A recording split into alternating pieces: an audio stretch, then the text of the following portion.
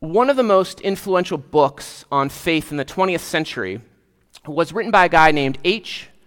Helmet, I think is his first name, H. Richard Niebuhr. And it was called Christ and Culture.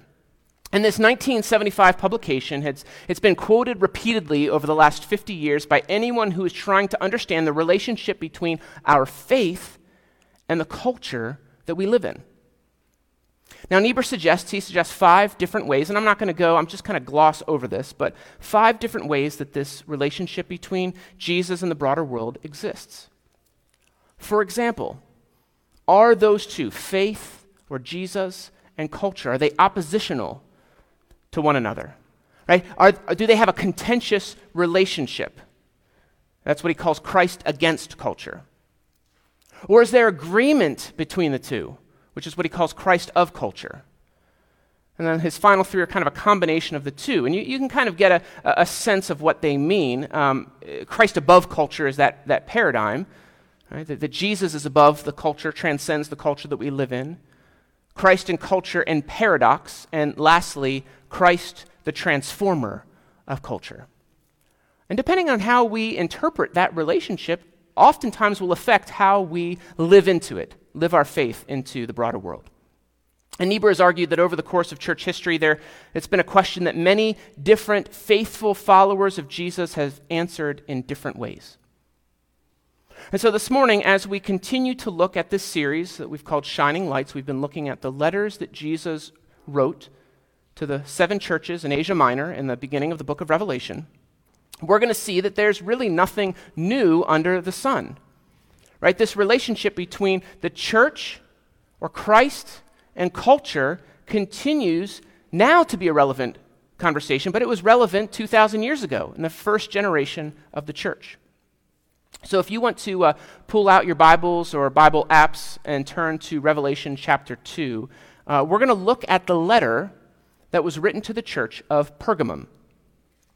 Now, we have used this image the last few weeks, and we're going to keep going to it, tracking our journey geographically. Right? So there's modern-day Turkey. This is Asia Minor in the ancient world. And I'm going to zoom in there on kind of that left-hand side. So just a reminder, that bottom left-hand star is the Isle of Patmos. That is the island that John, the apostle who penned the book of Revelation, that God gave him, the vision that God gave him, that is where he is as he's writing this and had this vision. And so we had already looked at Ephesus and Smyrna, 2 of the most important cities in Asia Minor. And we're going to continue our journey northward to what they call on this, I stole this graphic, this is not original to me, Pergamos. Most Bible translations would translate it Pergamum. And so Pergamum was another famous metropolitan area.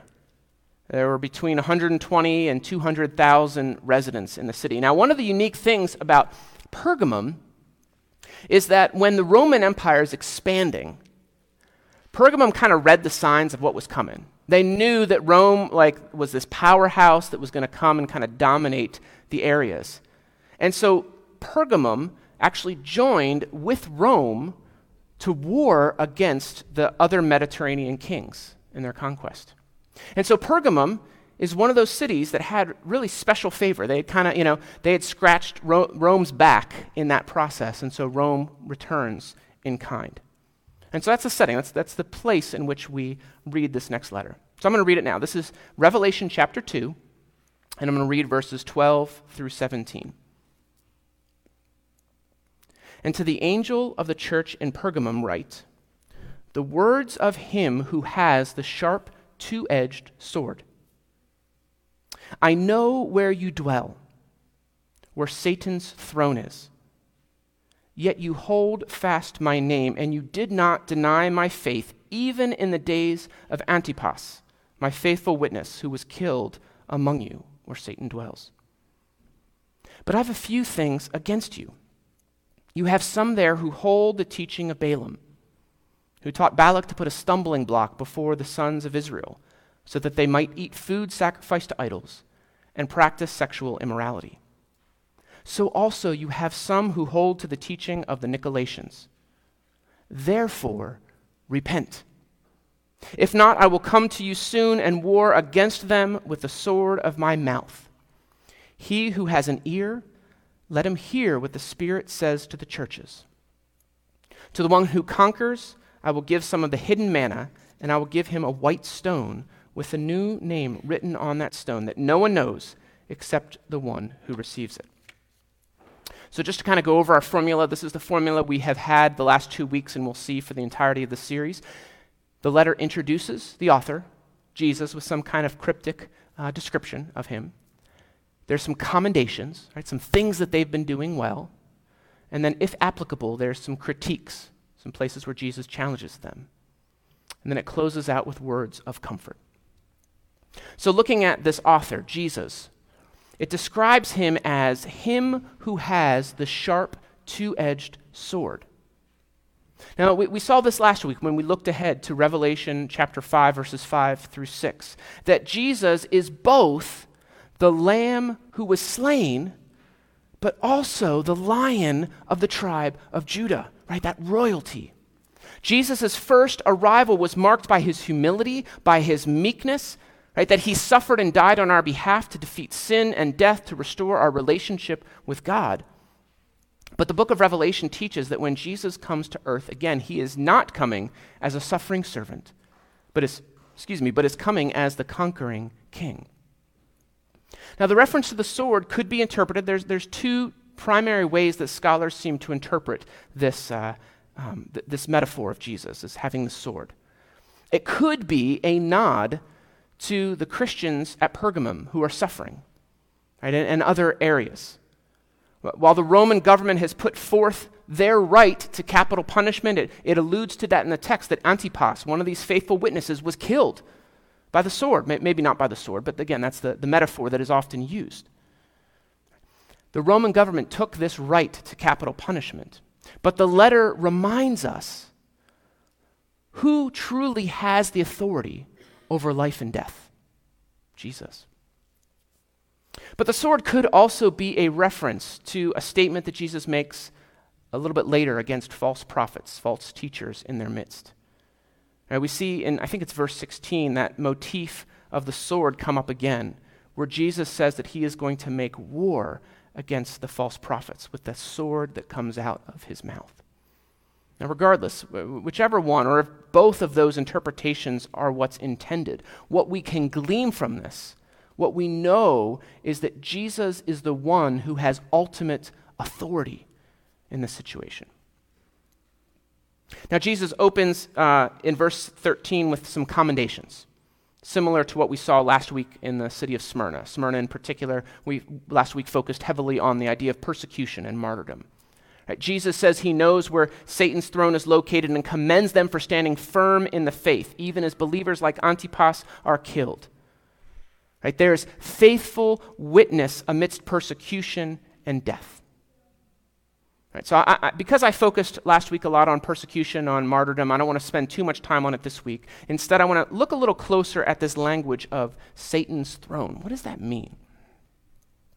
Now, Revelation, for many believers, is a book that people often get a little nervous about reading. When I worked in campus ministry at the University of Pittsburgh, there was a student who just was like terrified to read it. You know, she was anxious because there's a lot of metaphors and symbolism that you don't necessarily find in the rest of the New Testament.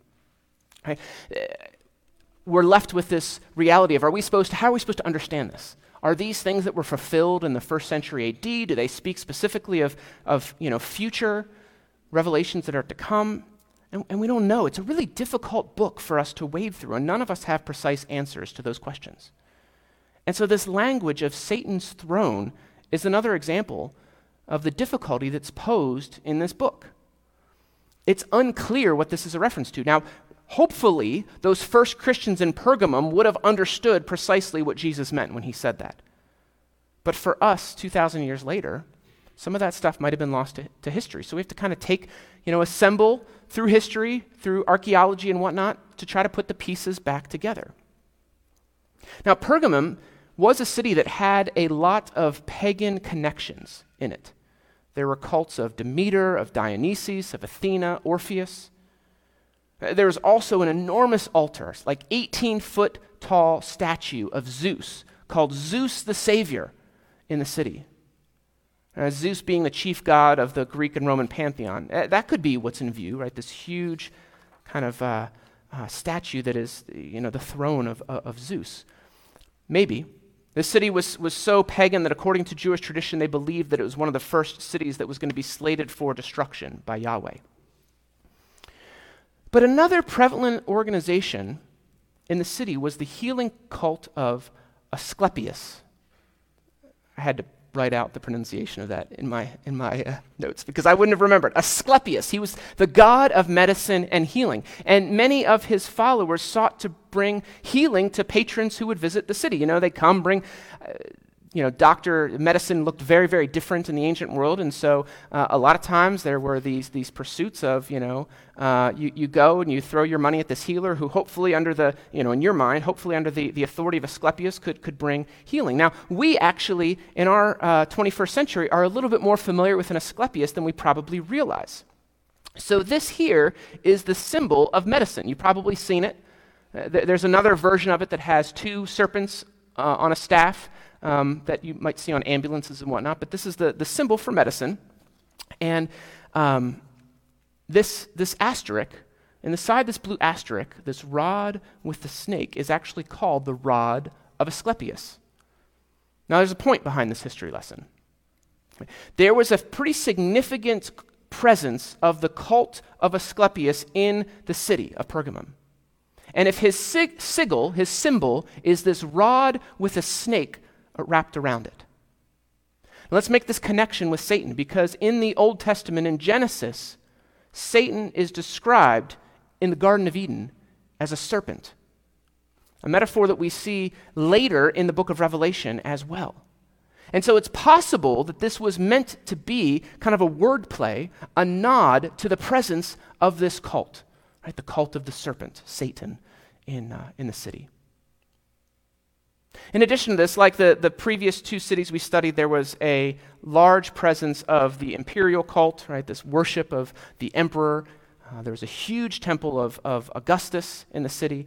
And, in truth, we don't precisely know what Satan's throne is supposed to be, but what it represents is less important than the fact that what Jesus is communicating is an acknowledgement that this is a godless city, that this is an inhospitable place for the church to grow and flourish.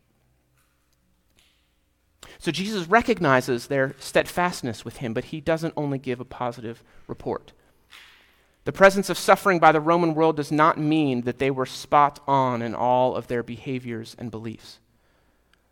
The church of Pergamum was not only dealing with the external threat of persecution, but they also had some internal struggles as well, which Jesus describes as them following the teachings of Balaam. Now, if you aren't familiar with Balaam, he's a famous figure in the Old Testament, in the book of Numbers, or approximately Numbers 20 to 22. God, after he miraculously delivers the Hebrew people out of slavery in Egypt, they're slowly, meandering their way through the Middle East, the ancient Near East, getting to the promised land of Israel. And as they're kind of walking along there's a lot of, kings of other nations that they drew their attention of in the region. Right? They see this wandering nation as a threat to their national security. And so one of these such kings, a guy by the name of Balak, hired an entourage, sent a bunch of treasure to this guy named Balaam. He's called, I always love it makes me think of Lord of the Rings, Balaam, son of Beor. Right? Balaam, who is some kind of seer, to see if can you come, Balaam, come and curse this nation that is at the doorstep of our kingdom. Now, initially, when Balaam is asked, he consults God. Should he go? And God says, no, do not go with them. But Balaam seemed unsatisfied with that answer, and he asked the Lord a second time. And the Lord appears to relent, says, whatever, go with them. I don't know, if you're a parent, you know what that's like. Ask and ask. All right, whatever. Just stop asking me questions. But he says, you can go, but do only what I say. And the text says that Balaam saddled his donkey. He rose in the morning, saddled his donkey, and headed off to join Balak's entourage. And clearly, somewhere in there, he made a poor decision because the text says that God's anger was kindled against Balaam because he went. And this is the memorable part of the story, if you've heard or read it before, where Balaam's donkey talks, chastises him, rebukes him, talking donkey, long before Shrek. Now, one of the morals that comes out of this Old Testament story is that Balaam's end goal was selfish. He ultimately is acting out of self-interest. He is acting out of greed. He wants those resources, that money that Balak sent to him, and he's willing to throw Israel under the bus for the correct compensation. Now, he ends up not. He ends up blessing Israel because that's what the Lord told him to do. But his motivation was kind of that get rich quick, right? I can retire on this nest egg if I do what he's asking me to do. Right? The Bible says that he creates a stumbling block for the Hebrew people, potentially preventing them from being obedient to the things that God commands. And in this case, it was their journey to the promised land that God had set apart from them.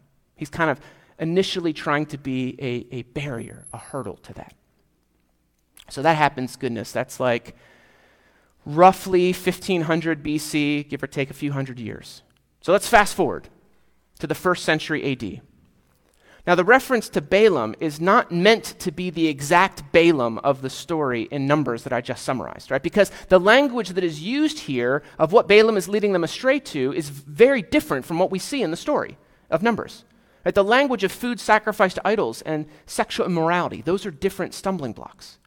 So this reference is probably supposed to be understood of not some like mystical teaching of Balaam that lasted 1,500 years, but it's meant to be a metaphor of a false teacher or a group of false teachers who are creating barriers, creating hurdles, keeping the Christians from worshiping God the way that God expected them to.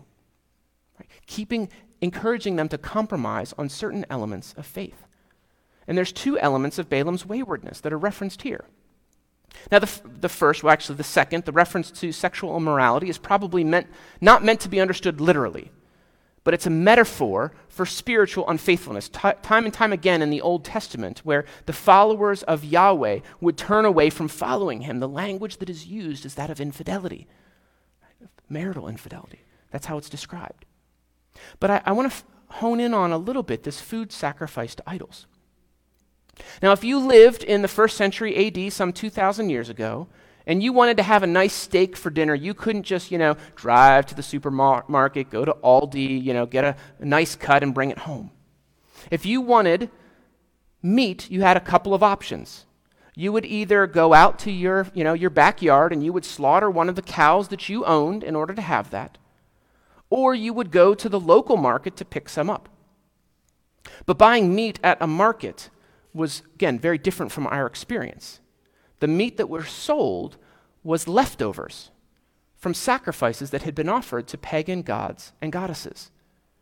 Now, so the early Christians had a dilemma. Were they able to eat this meat or not? Now, if we look at the writings of Paul, specifically 1 Corinthians chapter 8, Paul tells us that he tells the Christians in his midst in the city of Corinth, which was another one of those godless cities, but that's a story for another day, that it is acceptable. He says it is okay for you to go and eat this food that is sacrificed to idols. Right? You can have that freedom of conscience to purchase the meat, whether or not it was offered to a pagan deity. Now, what Jesus is describing here is not just going to the meat market to purchase some food for dinner. What he's probably referencing is the practice of syncretism. Now, syncretism is when you take elements of other worldviews and you bring them into your own practice. For example, in the book of Daniel, the story of Daniel, Nebuchadnezzar, the king of Babylon, has this dream of this really tall statue made of different metals, and Daniel correctly interprets the dream. And Nebuchadnezzar responds this way. He says, "Truly, your God is the God of gods and the Lord of kings." Now, does this mean, right, because Nebuchadnezzar just acknowledged that Yahweh is the God of gods and Lord of kings, does this mean that Nebuchadnezzar is now a follower of Yahweh? Probably not. Right? Especially because the very next thing he does is to go and build a statue in his likeness and encourage everyone to worship it. But probably what had happened, which was very common in the ancient Near East, was that he just added Yahweh. Right? He added Yahweh to his group of gods and goddesses that he worshiped, his pantheon. And so looking at the context of the early Christians, here in this city, they were assimilating into the broader Roman culture where they were starting to honor other deities, other gods and goddesses. Now, these avenues that Jesus expressed were disobedience of what it means. It doesn't mean that we have to be, oppose everything that comes in the culture, and we're gonna get back to that. But most likely, what here it's referring to are these feasts. The disciples were participating in imperial cult feasts that honored Caesar. These were quote-unquote guild meals. Think of them as like a religious version of your local Rotary Club, right? A place that you would go to network, right? To rub elbows with people of influence and the like. So for Christians, for them to not participate in these guild meals would be a sacrifice because it would hinder their economic opportunities down the line. Like I said, we're going to circle back to this theme of assimilation when we look at application. But in the words of one commentator, he describes this eating food sacrificed to idols as accommodation to the world at the expense of one's total devotion to God's standards. The Christians in Pergamum were compromising certain key elements of their faith for the sake of popularity or for the sake of prosperity in the world. Jesus closes now his statement, so looking at the end of it, with his words of comfort to Pergamum, to the church in Pergamum. He says, "To those who overcome will receive hidden manna and a white stone with a new name on the stone." Now, this is interesting because a Roman historian is by the name of Pliny the Elder, pagan guy, not a Christian at all, but he wrote about how the government would respond harshly to Christians who did not participate in these guild meals. In fact, he says that one of his, because he was one of, think of him as like a police officer, a magistrate perhaps, local magistrate. One of the tactics that he would use to try to root out the Christian in the community is if someone was arrested, he would put this sacrificial food of meat and wine in front of them. And if they were unwilling to eat of that food, it was a clear sign that they were part of this, following of Jesus. Now look at that comfort, because I think this sets up quite a contrast. Those Christians who refused to eat the tainted meat in honor of Caesar by the Roman government, what they're offered is food, but a different kind of food. The hidden manna, right? The secret sustenance from God. Additionally, a white stone was often used in a court of law to symbolize an acquittal. These Christians who refused the sacrifice or the sacrificial food offered by the Romans are declared guilty by the Roman government, declared an enemy of the state.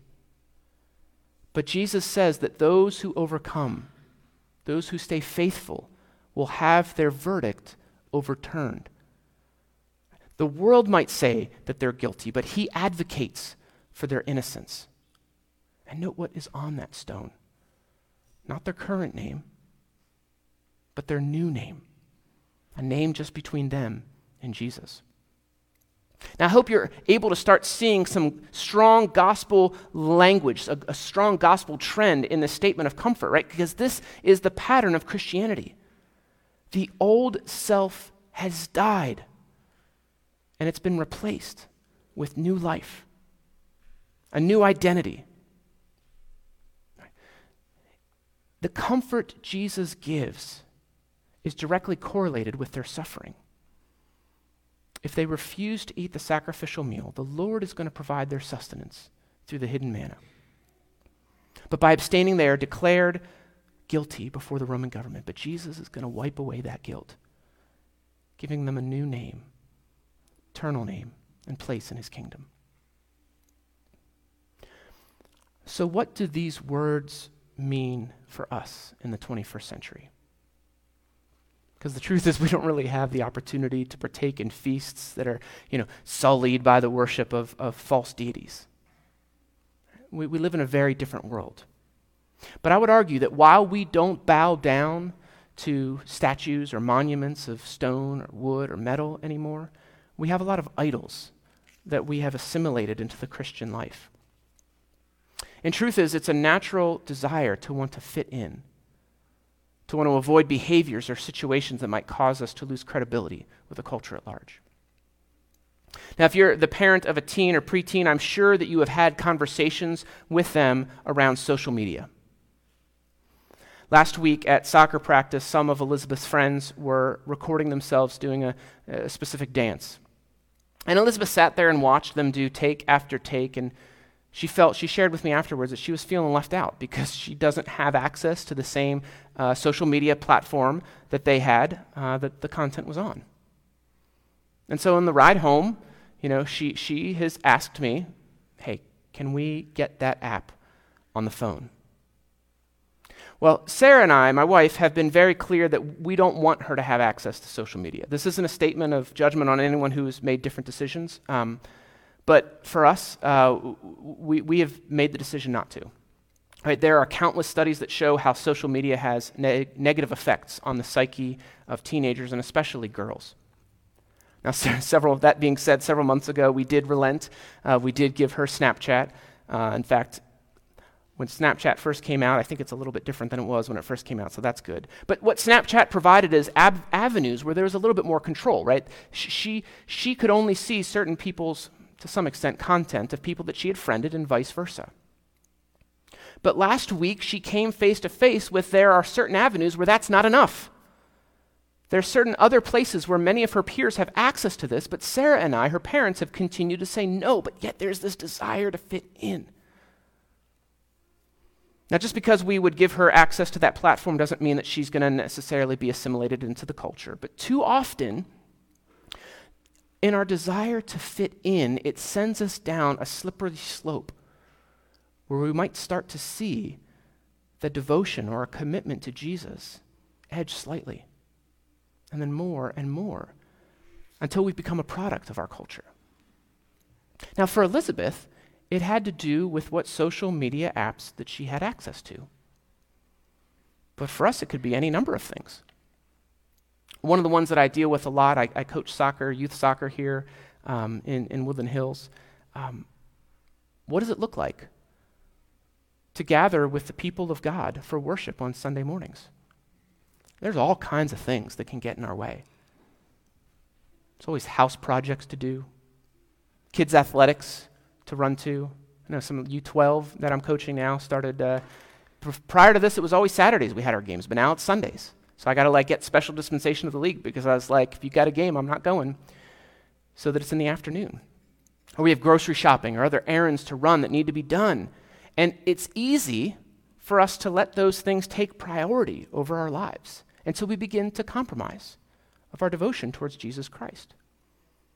Now my goal in saying that, my goal is not to criticize anyone or guilt anyone to come to church. But I've been impressed with the model set forward before us by those first Christians. That in order to hold fast to their faith in Jesus Christ, they rejected these guild meals. They lost out on opportunity for advancement as a result. Following Jesus Christ is not something that's a hobby or something that he calls us to dabble with on the side. It's a call to upend the power struggles in our lives for the sake of Jesus Christ. And that means that there's going to be sacrifice that will be a necessary part of what it means to walk with Jesus. Not a sacrifice that we do out of obligation. We don't do it so that God loves us more. Again, I say this all the time because too often we get this mixed up. Right? We fall back into this works righteous that it's like, well, if I don't go to church or I don't read my Bible or I don't pray, God is going to be displeased with me. No, in Jesus Christ right now, his death and resurrection, God is fully satisfied with you. You cannot do anything to make him love you anymore and cannot do anything that causes him to love you any less. So we don't do it because we have to or out of drudgery, but we delight in God because of what he's done. We don't mind putting aside the things that the world values. But that might mean that you block off Sunday morning, just to keep using this example, for worship. But then your kid can't participate on the track team.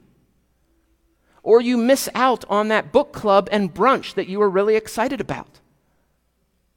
Maybe it means that instead of pursuing job advancement for the sake of the mighty dollar, you learn contentment in the place that God has put you in. Maybe instead of buying the newest television or Jordans, you'll use your resources to help those in need. it's so easy for us to become a byproduct of the culture. Now, I'm not saying that we should be antagonistic towards the culture. That is not the posture that I am encouraging us towards. Paul is frequently citing cultural goods in his preaching and teaching. The Sermon on Mars Hill, Acts, I want to say 16, somewhere around there, is a great example of that. Right? He's in front of all these pagans, these people who do not know Jesus, do not even know Yahweh, and he's talking to them about these altars to an unknown God. He's like quoting their pagan poets. Right? It would have been like him, quoting a line from Jay-Z to bring about his gospel point home to them. There's nothing wrong with using these cultural goods. I'm not saying that capitalism is all bad or that we shouldn't subscribe to Netflix. I'm not advocating that we become Amish. But you know what? There is a place where I think the Amish are onto something. Because the Amish are not anti-technology. But when a new technology is developed, what they do is they meet together and they evaluate, how will this newest piece of technology affect us? What will this technology do to their faith and their communities? They count the cost of, will this technology bring us closer to God and closer to one another? And if the answer is no, they're like, all right, it's not time for that. Part of Balaam's issue was that he was trying to sanctify the world's values. Right, he was trying to make it possible to engage in whatever sort of revelry everyone else around him was doing. And as we saw in Pergamum, right, it was trying to sanctify, to say, all right, well, maybe it's not so bad for us to eat, go to these guild feasts. Again, nothing new under the sun. Historically, through church history, this is something that we don't always have the best track record in. Just to give an example, during the civil rights movement, the Bible was regularly used to justify segregation, to justify Klan activity. The followers of Jesus had become believers in Pergamum, but in an effort to maintain the privilege of the society, they warped the Bible in order to fit in to a mold that served them best. During the civil rights era, those Christians that used Scripture in that way to try to sanctify this had assimilated to their society of white supremacy and did their best to kind of put God's stamp of approval on it. But here in the 21st century, we do it all the time. We assimilate. It is so easy for us to assimilate to a political party, whether that be Republican or Democrat. Right? We want to sanctify the consumerism of the world that we live in. We want to respond with the outrage that everybody else around us does. When we are wronged, we kind of put them on blast. I don't know what it is for you, but the truth is there's always temptation in our midst in these areas. But Jesus calls us to himself, right? Not turning our back on culture, not saying, it's all going to burn in the end anyway, but ensuring that our priorities are in alignment with the path that God has carved out for us. Right? To be citizens of this country, but to remember that our ultimate citizenship is the kingdom of God. It might call us to give up our fear of missing out, our desire to be like everyone else. But the result is that we are left with something far more precious. We're given the hidden manna from heaven, that sustenance of God to get us through, and that white stone with our new name, our new identity emblazoned upon it.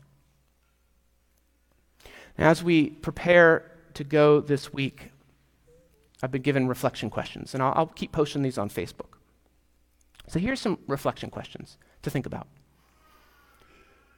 What area of life do you feel that twinge, right? You all probably know what I'm talking about. We call it our conscience, but that place where the Holy Spirit says, maybe this isn't a path that I should be walking down. What area of life is that for you, that when you engage in it, you're like, maybe I shouldn't be doing this? So first is identify, name that. And the second is, how do you react when that feeling comes? Right? Does it stop you in your tracks? Again, in Elijah, When he encountered God, it was that still small voice. And oftentimes I think that's how the Holy Spirit responds to us, is that still small voice. Do we quiet the noise enough to hear what God is saying to us? Or are we kind of like, you know what? I'm just going to keep going. Blaze on ahead. So those are kind of the two questions that I have for you this week to think about, right? What do you do when God kind of puts that in your spirit that something's not right? Well, what is that area, and what do you do whenever it comes? And lastly, I want to encourage you to dwell on your new name. Dwell on your identity. Right? Meditate on 2 Corinthians 5:17. As I have it here in my notes. It says this: "Therefore, if anyone is in Christ, he or she is a new creation. The old has passed away, and the new has come." All right, let's join together in prayer.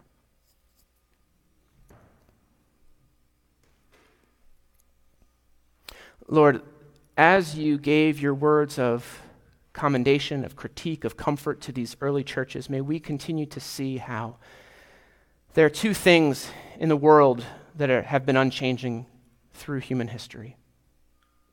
One is your goodness and faithfulness, and the other is the depravity of humanity, the sinfulness and fallenness of humanity. May we continue to identify places where, in this context, as we join with the followers of Pergamum, that we see the places that we are in danger of assimilating. Places where we feel like maybe we can just compromise on this little thing in order to fit in or to get ahead. God, in that, may your Spirit speak loud and clear to us of the path that you call us to, that we may rest in that other thing that is true, your goodness, your faithfulness, your provision and sustenance. God, be with us this week as we go about our lives and continue to remind us of that new name that you've called us to, or called us by. In Jesus' name, amen.